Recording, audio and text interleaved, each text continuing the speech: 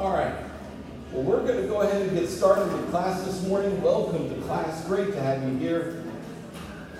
Okay, let's read our verse together today. 1 Corinthians 1:18 and 19. For the word of the cross is foolishness to those who are perishing, but it is the power of God to those who are being saved. For it is written, I will destroy the wisdom of the wise, and I will set aside the intelligence of the intelligent.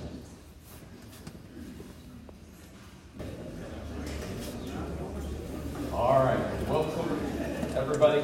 If you don't have a lesson sheet, Brother Dave, would you mind going to the table? And if you don't have a lesson sheet for today, one that we had last week, raise your hand, and we'll make sure you get one of those. So they'll bring those around to you. There's plenty here for one per person, so feel free to take one. We're going through this lesson on servanthood. Okay? Now, here's the thing again. It's great to have you here, but if we just come and gather together and we don't apply what we're learned, are we really accomplishing what God wants us to do? The answer would be no. So I would encourage you, I give you these lesson sheets, there's no blanks, and the reason I don't give you blanks is because we tend to focus too much on filling in blanks and we start listening and learning. So you have it so that you can meditate on it throughout the week. So if anybody still needs a lesson sheet, just raise your hand and we'll get one of those to you. Thanks, guys, for doing that. Now, we got through the beginning of this, so I'm not going to spend a lot of time in the beginning parts of this lesson, so we won't go into discussions regarding it, but I do want us to look at this passage in relationship to servanthood. Serve wholeheartedly, as if you were serving the Lord, not people. And this was challenging because the people that he was talking to, as we'll see here, weren't just people who were living their lives doing work. Some of them were slaves, serving their masters. And they can get, if you're a slave, you can get a lousy attitude because you may not be treated fairly. And Scripture is communicating to the master as well, saying, you better do the right thing because you'll be judged as well. Just as much as when he judged the children of Israel because of their sin, when nations took advantage of people, the children of Israel in particular, and abused them, he punished them as well. You don't hurt the image of God. Every one of us in this room are created in the image of God. How we treat our spouses, how we treat our parents, our children, our neighbors, our brothers and sisters, our enemies, is all reflected in that image that God created. And he wants us intentionally to take care of each other. So, as siblings, you maybe have brothers in here, brothers and brothers and sisters, or sisters and sisters. You are accountable for how you treat that image, how you take care of one another, how you meet each other's needs, how you do that. So what does it mean to be a servant or a servant leader? It's one who puts the needs of others before their own. Philippians 2:3. Do nothing out of selfish ambition or vain conceit. Rather, in humility, value others above yourself. That's not a suggestion. Amen? What is it? What is it? A command. Do nothing out of selfish ambition. It's not about us. It's about others. In humility, we should be humble. And we value others. It's one who helps and meets the needs of others. Now, here's the question of the day that we have to ask ourselves. Are we even looking for the needs of others, what they may have? Are we considering what those needs are? Sometimes people ask the question, and in reality, I don't think any of us really need help with this, but we always seem to ask it because we get confused. It's not really confusing. The Bible teaches that we're to love our neighbors as... Okay? What's the golden rule? Can someone state the golden rule? Yeah, go for it. Pardon? Treat others the way you want to be treated. Okay? So, if you hear about a need, somebody's in the hospital, someone is having a baby, someone is hurting, someone has gone through loss. People often ask the question, I wonder if they need anything. Right? Have you ever asked yourself the question, when you were going through a difficult time, I guess I'm just confused. People must not have a clue on what to do. It's like, no, the issue is that we already know what to do. The issue is just do something. Just do something. And if, and so we know what to do because we would know what we would want done for us. We would know how we want to be taken care of, though that's different. And there are times, and so we're communicating in this class, as the head of this class, if you go through a difficult time and you don't want a fuss, or you don't want people coming to your house with food, or you don't want, just let me know, and we'll pass it on. Okay? But the issue is that as brothers and sisters of Christ, we meet each other's needs. We go out of our way to do that. Okay? If we're going to be a servant leader, here's the question. When you accepted Christ as your Savior, the Bible says, Romans 10:9, that if you will confess through the mouth the Lord Jesus, or that Jesus is Lord, when you did that, were you making him Lord or just Savior? I like the fact he's taking me to heaven when I die.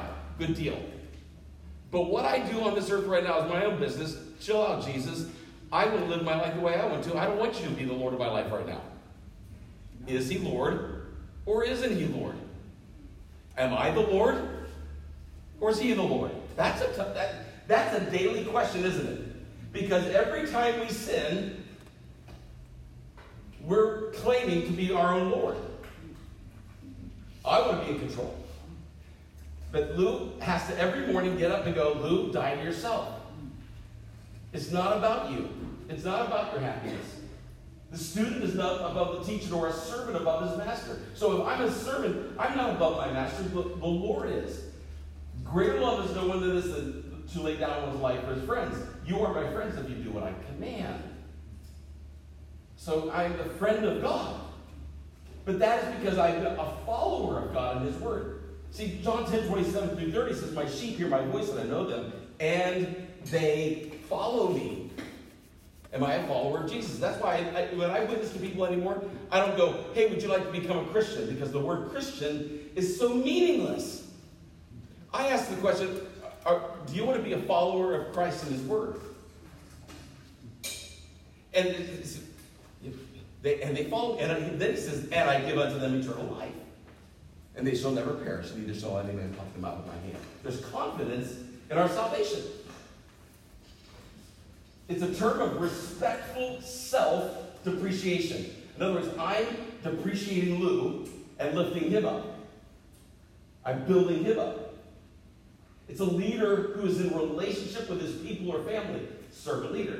Okay? In other words, Christ, as our servant leader, as our role model, as our example, was in relationship with us.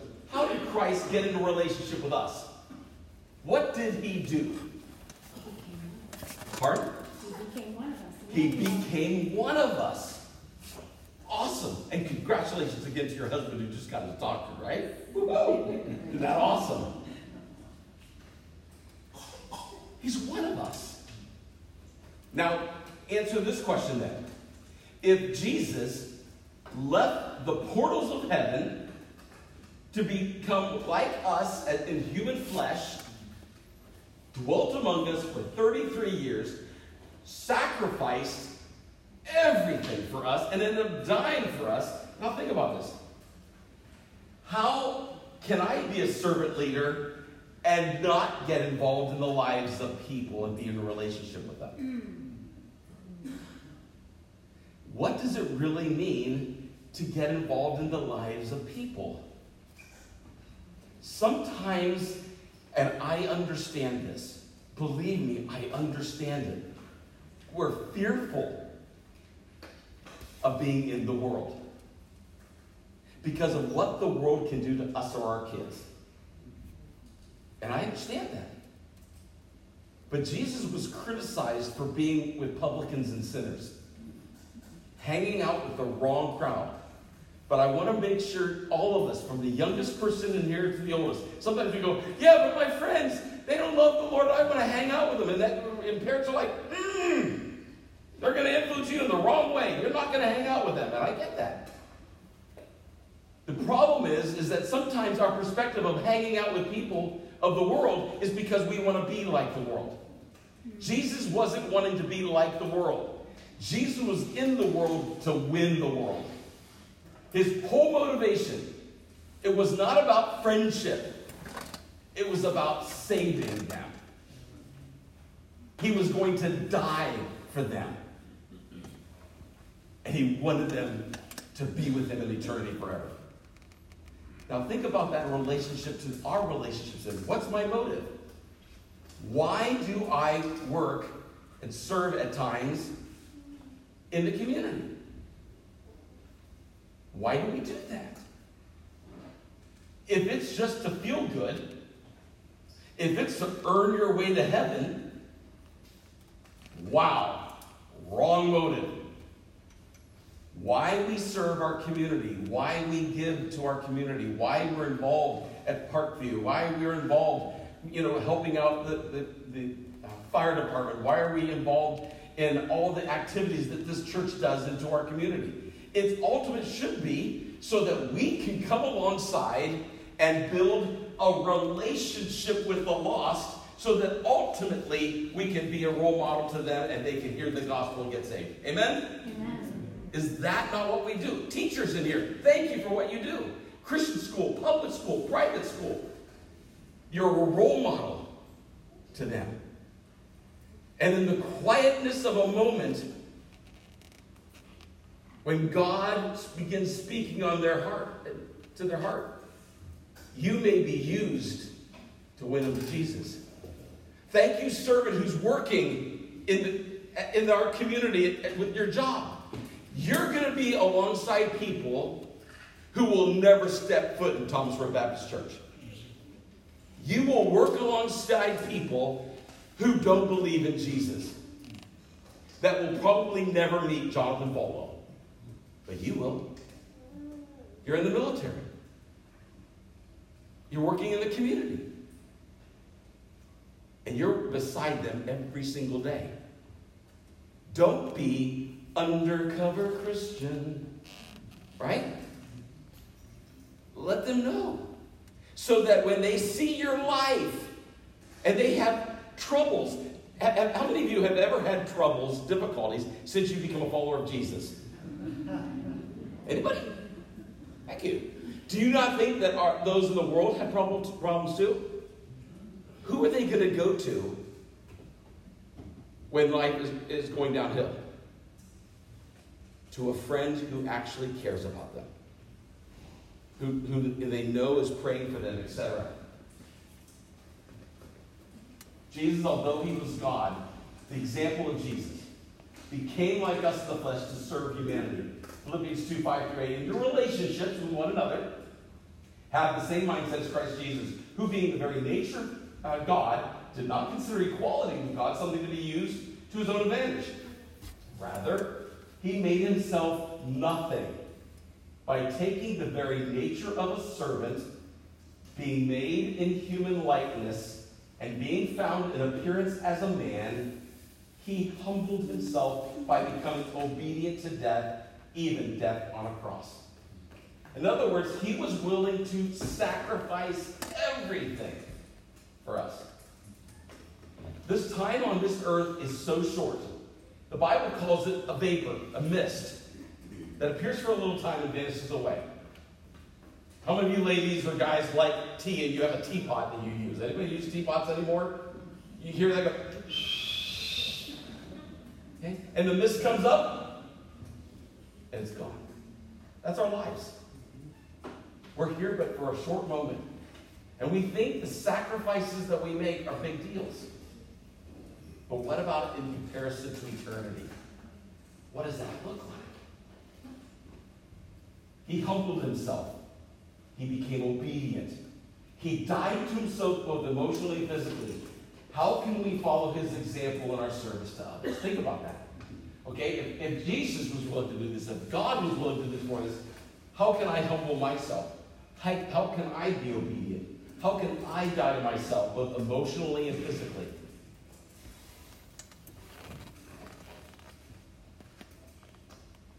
Jesus showed how to serve others. Someone read this for me. John 13:4-5 and 12-17. That's a lot. So somebody's got to read loud and a lot. Who will do that? So he got up from the meal, took off his outer clothing, and wrapped a towel around his waist.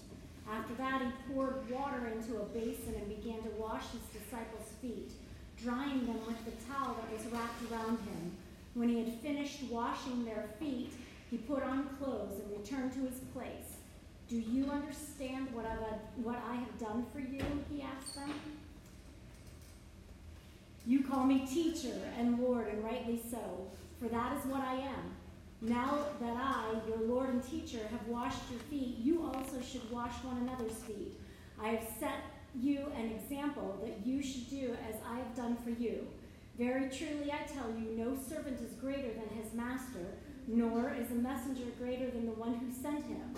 Now that you know these things, you will be blessed if you do them. This sacrifice that Jesus did, this servant action, was obviously unique in this culture. There are some churches, and there's no criticism of them, that actually make this an ordinance of the church, where they do foot washings. Okay? And perfectly fine to do that. The issue, though, is it just about foot washing? The answer is clearly no. The issue is, are you willing to get dirty for others? Imagine taking off the sandals of a person's dirty feet. And believe me, the average person didn't get mani-pedis. Could you imagine the feet of people in the first century? Yuck. Yeah, Charlotte. We attended a church like that in Ohio before we moved here, and it's quite humbling. Not only to be on the side washing, but to have someone wash your feet. I think nowadays we feel like, we can do it all, we don't need, and to be the person that was having their feet washed It's very humbling. It's emotion that I've never felt before, actually. Because I've never been in a church like that before. It definitely was humbling every time. It's a word picture, isn't it? You see this, but when you actually do it, do your spouses this tonight.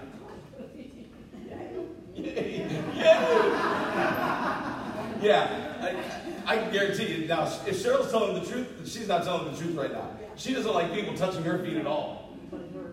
Yeah, there you go. I'll rub it. Anything you need, sweetheart. But think about the things how many times have you heard a need and you thought to yourself, yuck, not doing that. Yuck. Or, man, it's going to be hot. Or I'm going to feel gross after that. Oh, do I really have the time to do that? The game is on. There's so many things that we are willing to sacrifice for, but not necessarily things like this. Jesus showed how to serve others. He was willing to do the most menial task. Are you willing to do the most menial task? He wanted his disciples to know the purpose of serving others. What was he trying to teach them through this foot washing ceremony he did? What was he trying to teach them?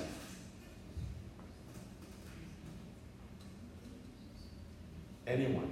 Bueller. Mark. Statement number 3. Yeah, statement number 3 involves humility. He knelt down. I'll never be able to get back up. Sure. And he's washing their feet from down here. He's Lord. He's God. He's at the right hand of the Father today. He's Creator. He spoke the worlds into existence. And he's down washing people's feet.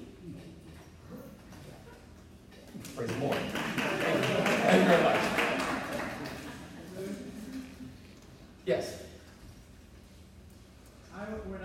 One of the times that I was in India, I was preaching on this verse, and I had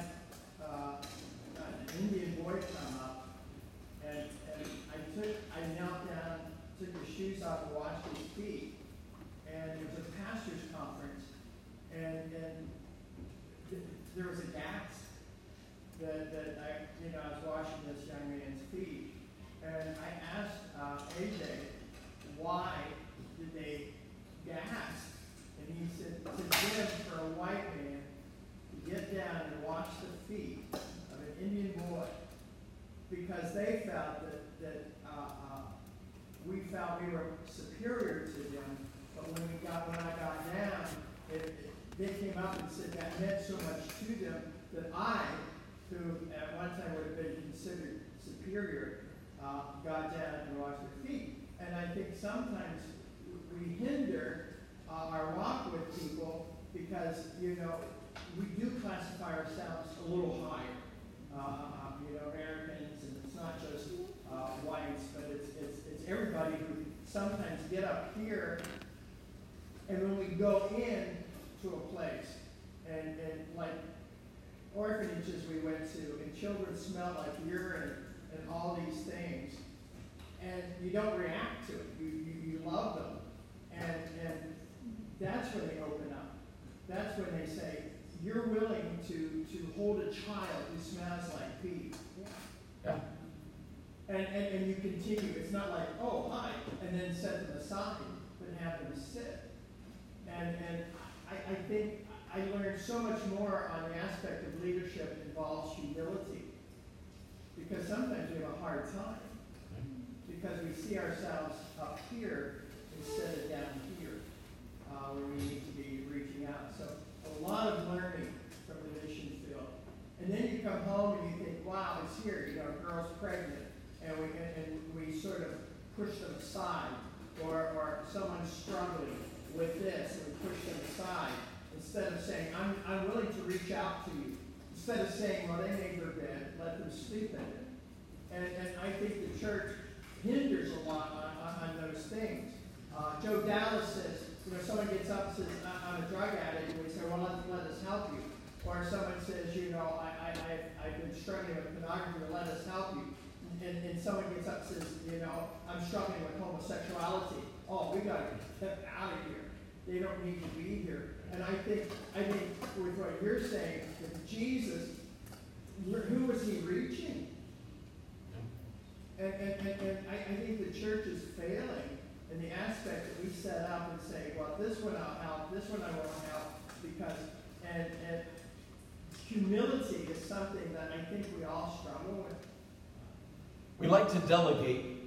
It's a whole lot easier to delegate than to do it ourselves. As Jesus served the Father by serving the disciples, we serve the Lord by serving those in need. Do we see that? Do we see those in need? Jesus didn't focus on doing what he wanted, but the will of the Father. Someone read for me John 6:38. For I come down from heaven not to do my will, but to do the will of him who sent me. Someone read Matthew 26:39. Going a little further, he fell with his face to the ground and prayed, Father, if it is possible, may this cup be taken from me. Yet not as I will, but as you will. Jesus had the attitude that says, you know what? I didn't come down here to do my will. So many times we want our rights. And yet the Lord says, it's not about my rights, my will, my happiness, my comfort. But I'm going to follow the Lord, the Father, and what he wants me to do. And he says, if you're my disciple, you will do what I command. Do I see it that way? Do I live like that?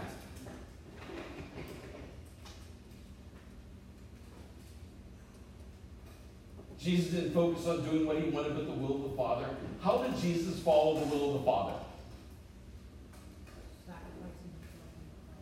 He sacrificed himself on the cross. How can we know God's will? I love, there's so many times we make the will of God out to be really difficult. I don't know God's will for my life. I don't know what God wants me to do. And it's like, I think we get into the minutia of everyday decisions so much that we sometimes are indecisive. We don't make decisions because ultimately we really just want to do our own thing if we're really honest with ourselves. And so, what's God's will?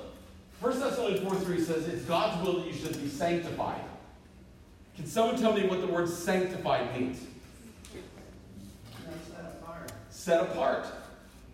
In other words, I'm being set apart from this world and unto Christ, unto God. And then you should avoid sexual immorality so that you don't fall into that temptations of sin, etc. Okay? So, what's the will of God? The Bible teaches us His will for our life. We sometimes get into the details of, well, does He want me to take this job or that job? Yes. What do you mean? He wants you to work. But which one should I take? Whichever one you want. Can I pray and ask God to help me not to make the wrong decision? Absolutely. If anyone lacks wisdom, he can ask God. Should I not take this one? Should I take this one? Can you have the peace of God? Yes. Is the Holy Spirit in you to help you to have peace? Yes. Yeah.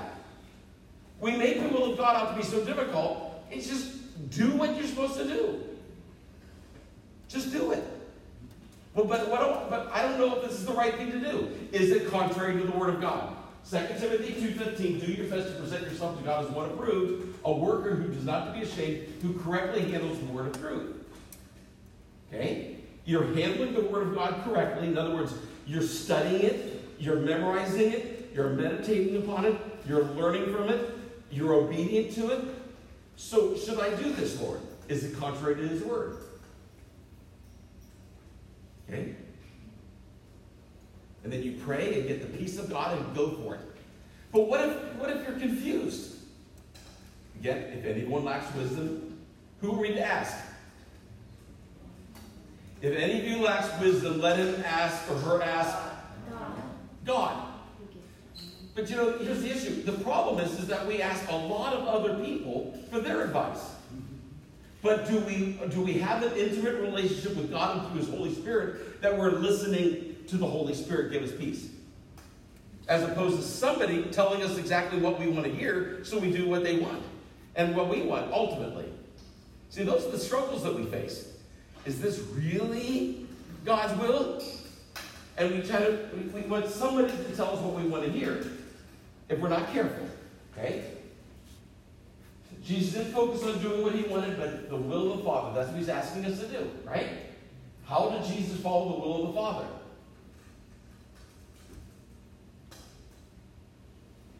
This is where you come in now. How did Jesus follow the will of the Father? Obedience and surrender. Pardon? Obedience and surrender. Obedience and surrender? What was that? Dying on the cross for us. He died on the cross for us. See, He surrendered Himself completely to the Father. How can we know God's will?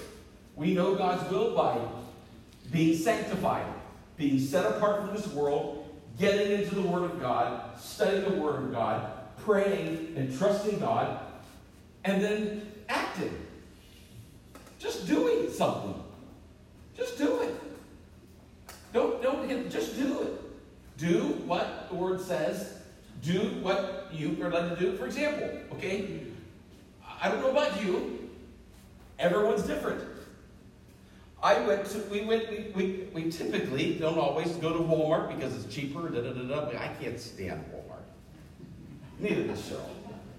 But it's cheaper and okay, we'll do it. If we're good stewards by doing that, fine. And a couple weeks ago, we looked at toothpaste. How many of you brush your teeth? Oh, I do not see a lot of hands. Oh my. God bless you. The dentists are happy in Lynchburg. That's why there's so many of them. That's why there's so many of them. You gotta brush your teeth, folks.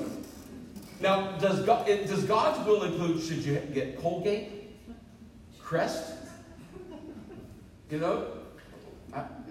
What's your favorite? You know? Tom's? I don't know. Is there Tom's? Do you ask God's will when you're standing in Walmart or Kroger or Food Lion or wherever? Lord, do you want me to have Crest or Colgate? No. You just decide what you like. Most of life's decisions are like that. Just decide. God's given you wisdom. You can choose. There's freedom in choice. There's sometimes you don't know. Then you ask God for wisdom. And God can give it to you. God's will for our life is to follow Him in His Word and to pray and trust the Lord. Walk in His Spirit. And if you walk in the Spirit, you won't fulfill the lusts of the flesh. Walk in His Spirit. And the way you walk in His Spirit as a follower of Jesus Christ is not choosing to sin, not living in sin. And if you do sin, you confess it. If you say that you have no sin, you deceive yourself, and the truth is not in you. But if you confess it, He's faithful and just to forgive you and cleanse you from all unrighteousness. Amen? Amen. That includes all of us, because all of us are sinners, right? Yes. Yep. So how can we be a role model of servanthood? Put the needs of others before your own. How? Think about this. How do you put someone else's needs before your own? You'll know it instantly. Because in your head, you're going to go, I don't want to. Ever have that response for a child? Pick up your toys. I don't want to. We do that as adults, don't we? God says, I want you to go tell them about Jesus. I don't want to. I want you to go help them out. I don't want to. Your wife says, honey, I don't want to. You haven't even heard me yet. I know, but it's coming. It's called this honeydew, and it's not a melon.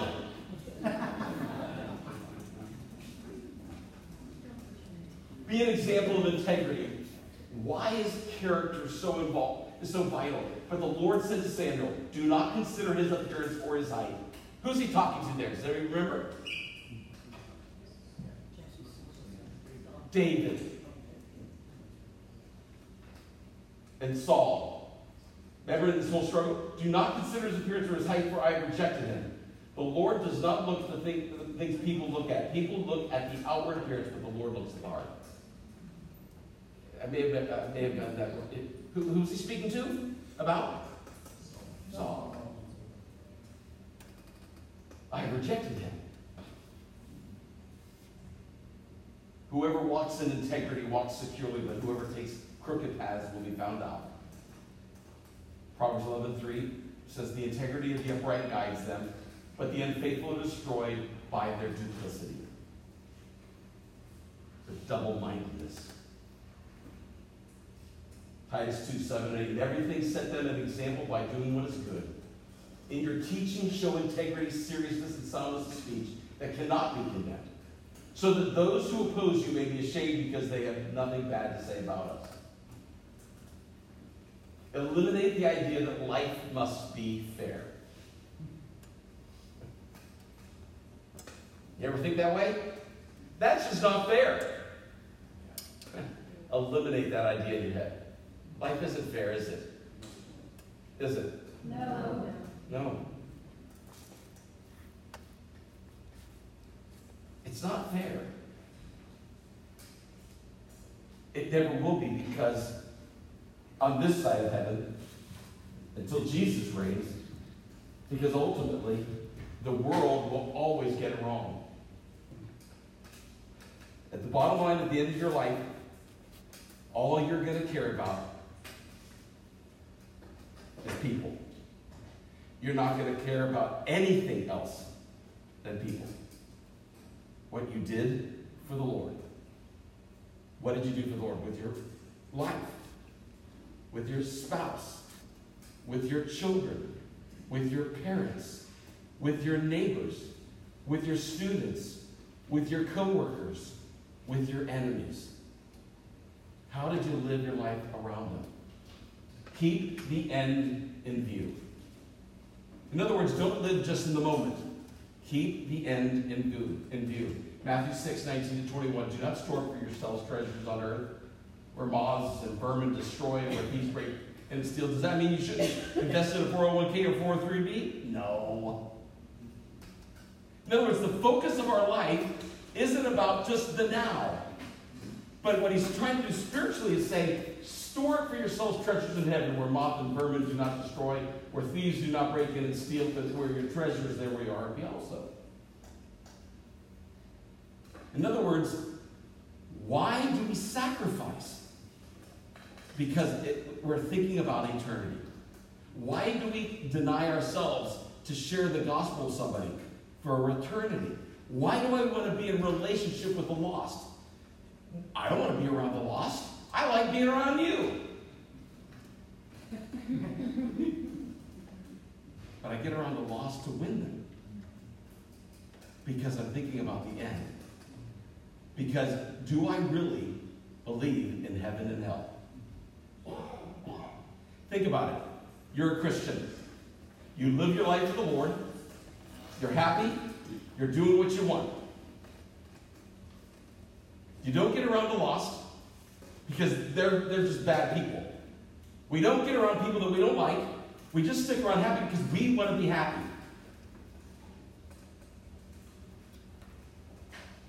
That makes us happy. We're just doing it stuff for ourselves. If we're going to stand before the Lord one day, He's going to ask a question. Like the parable of the talents. What'd you do with the gift I gave you? Remember on September 14th, I put you in the path of somebody that needed Jesus, and you got your Big Mac instead. Because you didn't want to stop and share. See? Here it is. Remember that time? And you know what? You're going to go, yeah, I do. Does that mean you don't go to heaven? No. But why do you think the Lord's going to have to wipe away all our tears? Because of a lot of the wasted moments that we're so focused on. I was so focused on Lou, I wasn't focused on them. Be a steward of the Lord. 1 Peter 4:10. Each of you should use whatever gift you have received to serve others, as faithful stewards of God's grace in its various forms. Be a steward. John Maxwell and many others have said it. People don't care how much you know until they know how much you care. What are we doing to care for others? Let's pray. Father, in the name of the Lord Jesus, teach us what it means to serve. To serve you, Father, Son, and Holy Spirit.